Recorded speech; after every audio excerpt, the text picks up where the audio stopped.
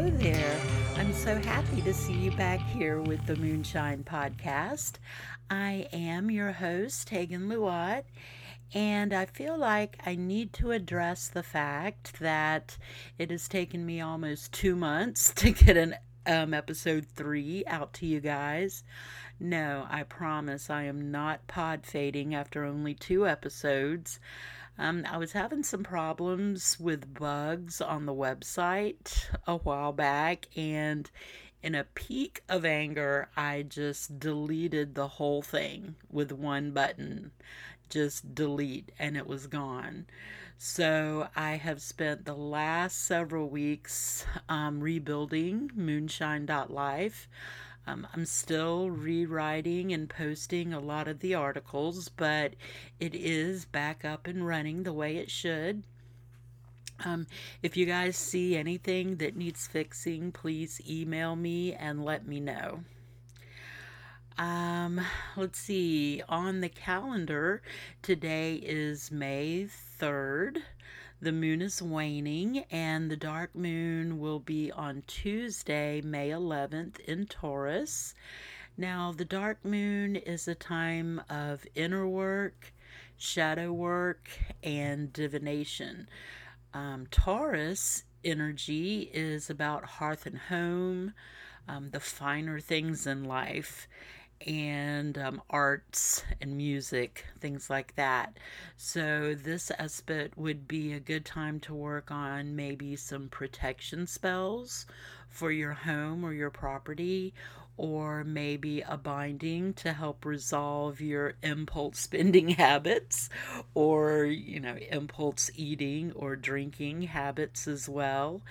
Anything having to do with the home, with the finer things in life, with art, with music, too much partying, too much eating, anything like that would go well on a Taurus dark moon. Now, remember, the energy in Taurus is very slow to manifest, so it's not a quick one stop type of spell. It does take a little while to fully manifest, but once it does, anything with Taurus energy is very enduring. So it's very grounded. It takes a while to mature, but once it does, it lasts for a very long time. So that is the only thing I've got for the calendar.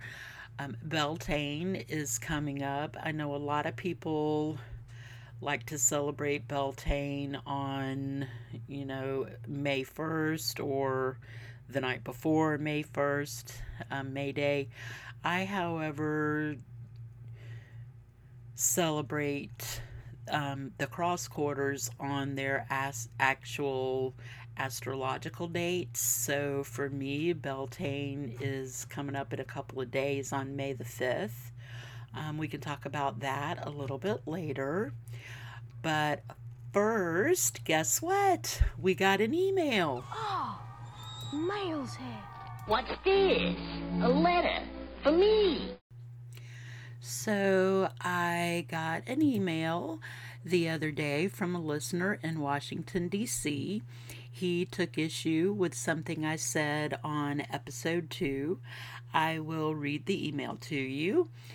It reads, Tegan, let me begin by saying that I'm glad to hear that you're back on the air. Your website looks great, and it was nice to hear your voice again after all these years. One of the things I like about your podcast is your upbeat way of presenting things. I feel that the purpose of spirituality is to uplift people. That's why I was a little surprised in the podcast I listened to yesterday when you referred to some people as low-life crackheads. It seemed really out of character, and I was a little taken aback. I think that most of America today knows someone with an addiction issue and maybe someone close to them. Nobody ever chooses to be an addict, and those people were loved by someone. I just felt like I needed to say this because normally you are a strong encourager, and he signs it or she signs it stating my truth, a fan in DC. So, fan in DC. I agree with you that drug addiction is a serious issue, and to characterize someone as a crackhead is probably not socially acceptable. So I do apologize for offending you. On the other hand, the people that I was talking about when I made that comment really are lowlifes. They lie and steal and manipulate and pull guns on people's father. And whether it's the drugs making them do it or not, it is inexcusable. People need to be held accountable for their choices. Falling prey to a chemical addiction is unfortunate. It really is. And healthcare in America, especially mental and behavioral care, is tough to come by, especially for those in lower and even middle socioeconomic classes. But again, dependency is not a free card to allow someone to get away with despicable or even criminal behavior. And it's true, I will admit to you, I had someone close to me who did struggle a lot with those issues and found himself, in rehab. He lost his job, he lost his friends, he lost everything, and luckily he was able to come out the other side and do better. When he passed away, he had been clean of drugs and alcohol for over 10 years or so. But I realized that not everyone is that lucky. And if I would have heard someone referring to him at the time as a low-life crackhead, I know I would have been pissed off. So I do realize that what I said was harsh, especially for people who don't know the people that I was referring to and really how bad the situation was. For those of you who did not hear episode 2, I was telling a story about a friend of mine who had family members who were taking advantage of an elderly grandparent, stealing money, manipulating, opening credit cards in their grandparents' names and forging checks from their bank account. I mean, literally stealing thousands and thousands and thousands of dollars.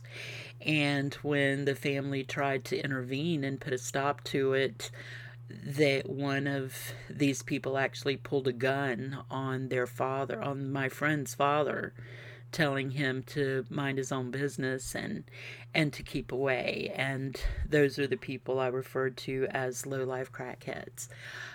Perhaps their drug use was was incidental in the whole scheme of things, but maybe calling them out as crackheads wasn't the nicest thing for me to do. But for some reason, I can't get Master of Puppets to stop playing in my head now.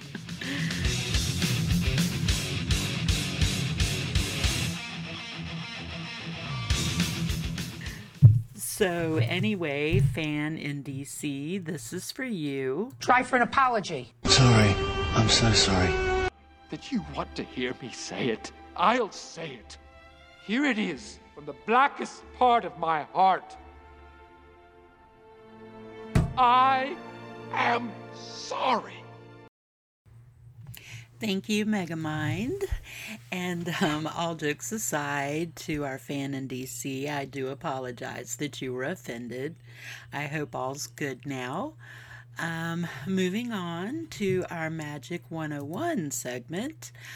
Today in the Magic 101 segment, I wanted to talk about the energy that we use to create magic. Let's face it, casting spells is one of the things that makes witches unique from everyone else. I mean, we talk about communing with nature and working with deity and living by a creed and blah, blah, blah, all the stuff that goes with witchery, and it's all great and noble and authentic stuff, but you got to admit, casting spells is pretty cool, right? One of the first things I address in any pagan class I teach is the nature of energy. Anyone who wants to make magic needs to understand this basic fact, and then we build from there. So rather than repeat myself, I am going to play a clip from the old Moonshine podcast. This was originally recorded in August of 2008, if you can believe it. Geez, how time flies. So let's all jump into the TARDIS and travel back to Tegan Luad in 2008. Allons-y. Anyway, lead on. Allons-y, but not too fast. All right, let's go.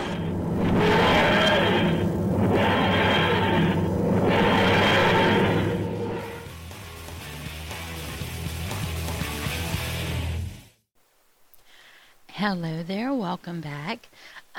We'll go ahead and dive right into the main topic of the show today, which is real magic and where does it come from. Last week, in response to Amethyst's letter, we talked a little bit about the laws of attraction and, you know, how important it is that you keep a positive attitude when working magic, or after working magic for that matter. I wanted to take a minute or two today and talk about real magic. I know on past shows and on the website I give a lot of information on the correspondences, candle colors, planetary energies, and so on. But this is a good time to mention that all of these things are only tools to aid us. They do not create the real magic. The real magic comes from you and your interaction with the universal energy. And yes, I am going to wax scientific for just a moment, but bear with me. This is a basic principle of quantum physics, and anyone who has watched What the Bleep Do We Know will understand how it all ties together. And by the way, if you have not watched that movie, go right now, pause the video, pause the audio, and go rent it from your local video store. I highly recommend it. It will open your eyes to a lot of things. Now, everything that I'm going to say is probably review for most of my listeners, but from all the Witchcraft 101 books that I've read, I can't ever recall obtaining this information from any of them, and to me, this is the first thing anyone should know if they're going to attempt spell work or any kind of energy work. And basically, even people who are not attempting spell or energy work, because it explains how we're tied together to everything else in the universe. So, what is universal energy? The Taoists call it Qi, Hindus call it Prana, George Lucas called it the Force, but no matter what label you choose, the cosmic energy is omnipresent and it's pervasive. It permeates every cell in your body and the cells of everything around you, and this is scientific fact. The energy is there at a subatomic level of everything that exists, including you and me and the farthest star out in the galaxy. In order to describe this, I always use an example that I adapted from Itzhak Bentov's theory of the supermicroscope, and it goes like this. Take a look at the back of your hand. What do you see? Skin, maybe a freckle or two. Now imagine your hand under a microscope. This is a supermicroscope that will allow us to magnify down to the subatomic level. At the first level, we see our skin cells organized in an orderly fashion. We see the cell walls tightly clinging to each other in order to create the waterproof barrier that protects us. When we magnify further to the cellular level, you see some pretty weird shapes floating around in a liquid-type substance. These are things like endoplasmic reticulum, mitochondria, the Golgi apparatus, ribosomes, all of those $25 words that that you learned in biology class. They're all floating around in the cytoplasm, and they're going about their business, performing their individual functions to sustain the cells, provide energy and reproduction in the cells, and in a larger scope, they're sustaining our bodies. Now, when we zoom in much, much, much further, millions of times further, to the atomic level, we can see the millions of atoms that make up the millions of molecules that comprise these cells in our bodies. Each of these atoms looks like a tiny universe spiraling inside of us, electron planets orbiting around their sun-like nuclei. Each nucleus is made up of protons and neutrons dancing to a beat that's only known to them. But what is all of that floating in? Nothing. They're suspended in what appears to be empty space, but the space is not empty. It is here that the cosmic energy flows, at the basic subatomic level of every cell in the universe, whether it is you, a human, an animal, a tree, a rock, or a drop of water. There is the energy, pulsing, radiating, and connecting us to everything that exists. That is the divine energy, directly from the God and Goddess. And this energy responds to only one thing, and that's emotion. When we connect to the universal energy and the source of that energy on the astral plane, we can create what we want on the physical plane. This is how we make real magic. When we talk about spellcraft, what color candles to use, which incense to burn, and when is the best time to perform a spell to achieve our results, it's important to remember that these things are only tools. They are there to help us. They lend their energies to us to reach our goals. But these things by themselves are not magical. It is their inherent energies that make them magical. And we use our emotions, our will, and our intention to integrate this energy into our own. We then shape it and direct it in a way that brings about a desired outcome. Now, you don't have to perform an elaborate spell to utilize the divine energy. It's dynamic and it's always working. And this is where the law of attraction kicks in, as it's commonly known by the muggles and the non-magic folk out there. If you're always thinking negative thoughts, feeling sorry for yourself, carrying around a negative self-image, the cosmic energy hears this and goes forth to bring you what you say you want, which is more self-pity, more negative circumstances. This is why it's so important to develop your self-esteem and keep yourself in a positive mindset. I'm not saying walk around like a Pollyanna with your rose-colored glasses perched squarely on your nose. That's not realistic, and frankly, it just gets on everyone's nerves. But don't dwell on the bad stuff. Think about what you can do to change it and concentrate on the solutions, not the problem. The universe will hear you, and good things will be on their way. Or for the very skeptical, at least you won't be calling any more bad things to you.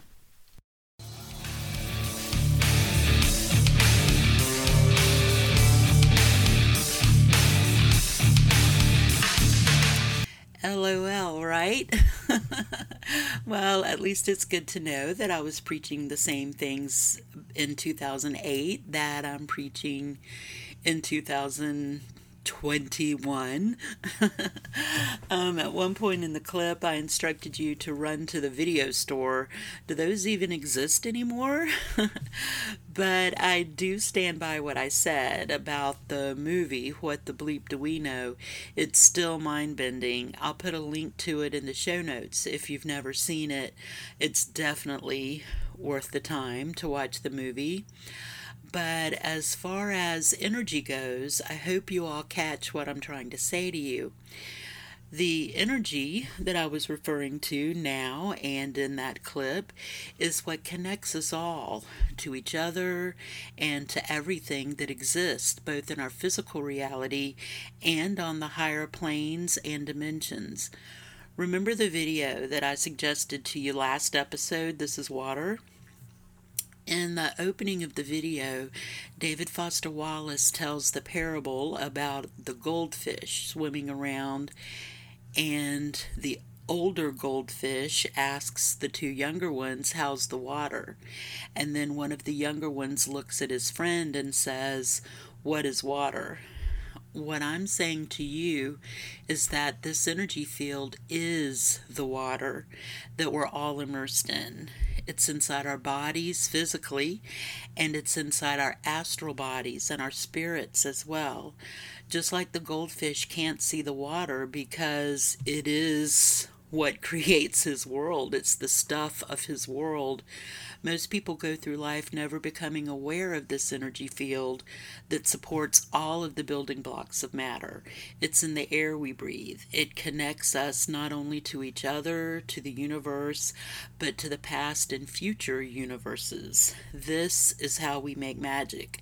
The sooner you realize this, the sooner you can learn to detect it and direct it for the things that you want and need. I could go on all day, but let's take a quick look at Beltane before we go. Now, I know for most people, as I said before at the top of the show, most people celebrate Beltane on May Day or May 1st, but I celebrate the cross quarters on their astrological dates. For those of you who are very, very new, the Wheel of the Year, it consists of the quarters, which are the equinoxes and the solstices, and those are considered the greater Sabbats. The lesser, quote, Sabbats, not that they're any less important, but the lesser Sabbats are the cross quarters, and those are the dates that fall directly in between those solstice and equinox dates. Beltane is a cross quarter, and it falls exactly between the spring equinox, which is Ostara, and the summer solstice, which is midsummer. Now, Beltane is the last of the 3 fertility festivals. It's all about fire, passion, and fertilization. On the Wheel of the Year, Beltane sits opposite Samhain, which means they share many attributes, and one is the flip side of the other. On Samhain, the veil becomes very thin, and if you've heard of the Wild Hunt, things like that, the spirits and our ancestors cross through the veil and come to visit us on the night of Samhain. Beltane is the opposite of that. On Beltane, the veil is particularly thin, but the danger on Beltane night is stumbling unbeknownst into the world of fairy and becoming trapped on the other side of the veil. In light of that, I will tell you the story of Poish from the first branch of the Mabinogion. Now, Poish is not a god in the Welsh pantheon, but he is a hero in the stories, and he is basically an archetype for the fool, in the sense that he, like the fool in the major arcana of the tarot, Poish is an innocent and a bit naive. He blindly goes about his life and is constantly bumping into magic and deity. Because of his honest and gallant nature, he always emerges a hero. He's an optimist. He never considers the repercussions of his actions, but has faith in himself and his fellow man. In the Welsh language, Poish means prudence or discretion, which is something that our hero does not have at all. So, in a nutshell, the story of Poish Chief of Anuvan is the very first tale. It opens the Mabinogion. Poish was a prince of Dyfed, which today is the counties of Pembrokeshire, Carmarthenshire, and Ceredigion. It's in the southwest of Wales. One day, Poish is out hunting with his friends, and he becomes separated from them. So it's just him and his dogs wandering around in the forest. At some point, he hears another set of dogs in the distance howling and baying, and he goes toward the sound when he comes upon a clearing in the forest. He sees in that clearing that the other dogs, not his, have taken down a stag. And the story emphasizes the fact that although the stag was, a beautiful, majestic stag, that the dogs themselves were even more interesting because of their shining white coats and their bright red ears. Now, Poish, being who he is and never thinking things through, chases those dogs away and sets his own dogs on the stag, basically stealing their trophy, claiming it for his own. A hunter appears in the forest, all dressed in gray, and he tells Poish that he is Arawn. He's a king of Anuvan, and that Poish has dishonored him by stealing the prey. Poish begs for a chance to atone and make things right with Arawn.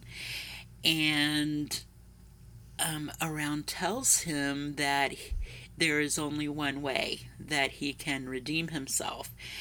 And his plan is that he's going to switch places with Poish for the period of 1 year. And he will give Poish his countenance so that no one can tell that it's not him, and in return he will look like Poish, and he will go rule in Dyfed for a year while Poish enjoys being a king of Anuvan for a year. Of course he agrees, and Arawn says that the one thing Poish has to do is, in the period of 1 year from that day, he has to meet Arawn's enemy, his greatest enemy, Havgan, and slay him once and for all, rid him of his enemy. And he tells Poish that he only has to kill him with one stroke, and no matter how much Havgan begs him, he cannot kill him with a second stroke. That's a long story there and a whole new tale.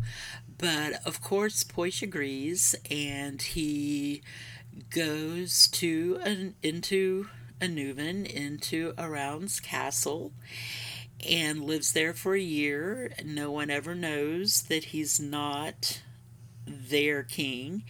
And he spends time with Arawn's wife and his friends and lives at his court and has a great time.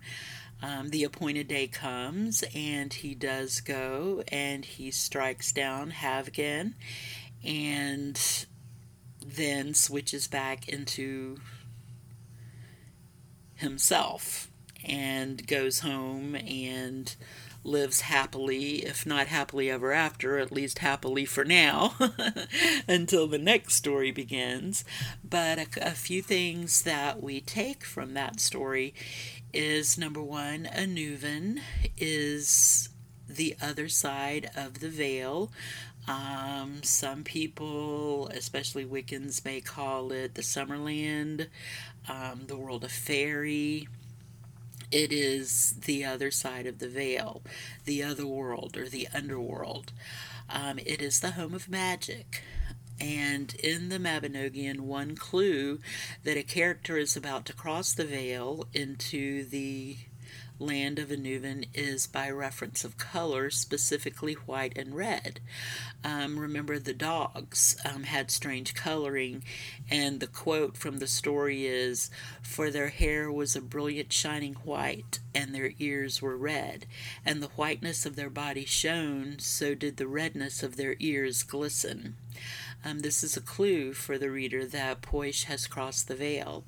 Other tips throughout the stories that someone is about to enter Anuvan are the hunt for a stag, severe fog banks, as is told in the second part of Poish's story, Rhiannon's courtship. One thing to remember is that Anuvan is not a geographical place on the map. It is the world of magic that lives both within and without our own world. We're always just one breath away from Anuvan. We need only adjust our vision and lift the veil. It is overlaid across our own physical reality, so it's always there, just sort of in a different dimension, you could say.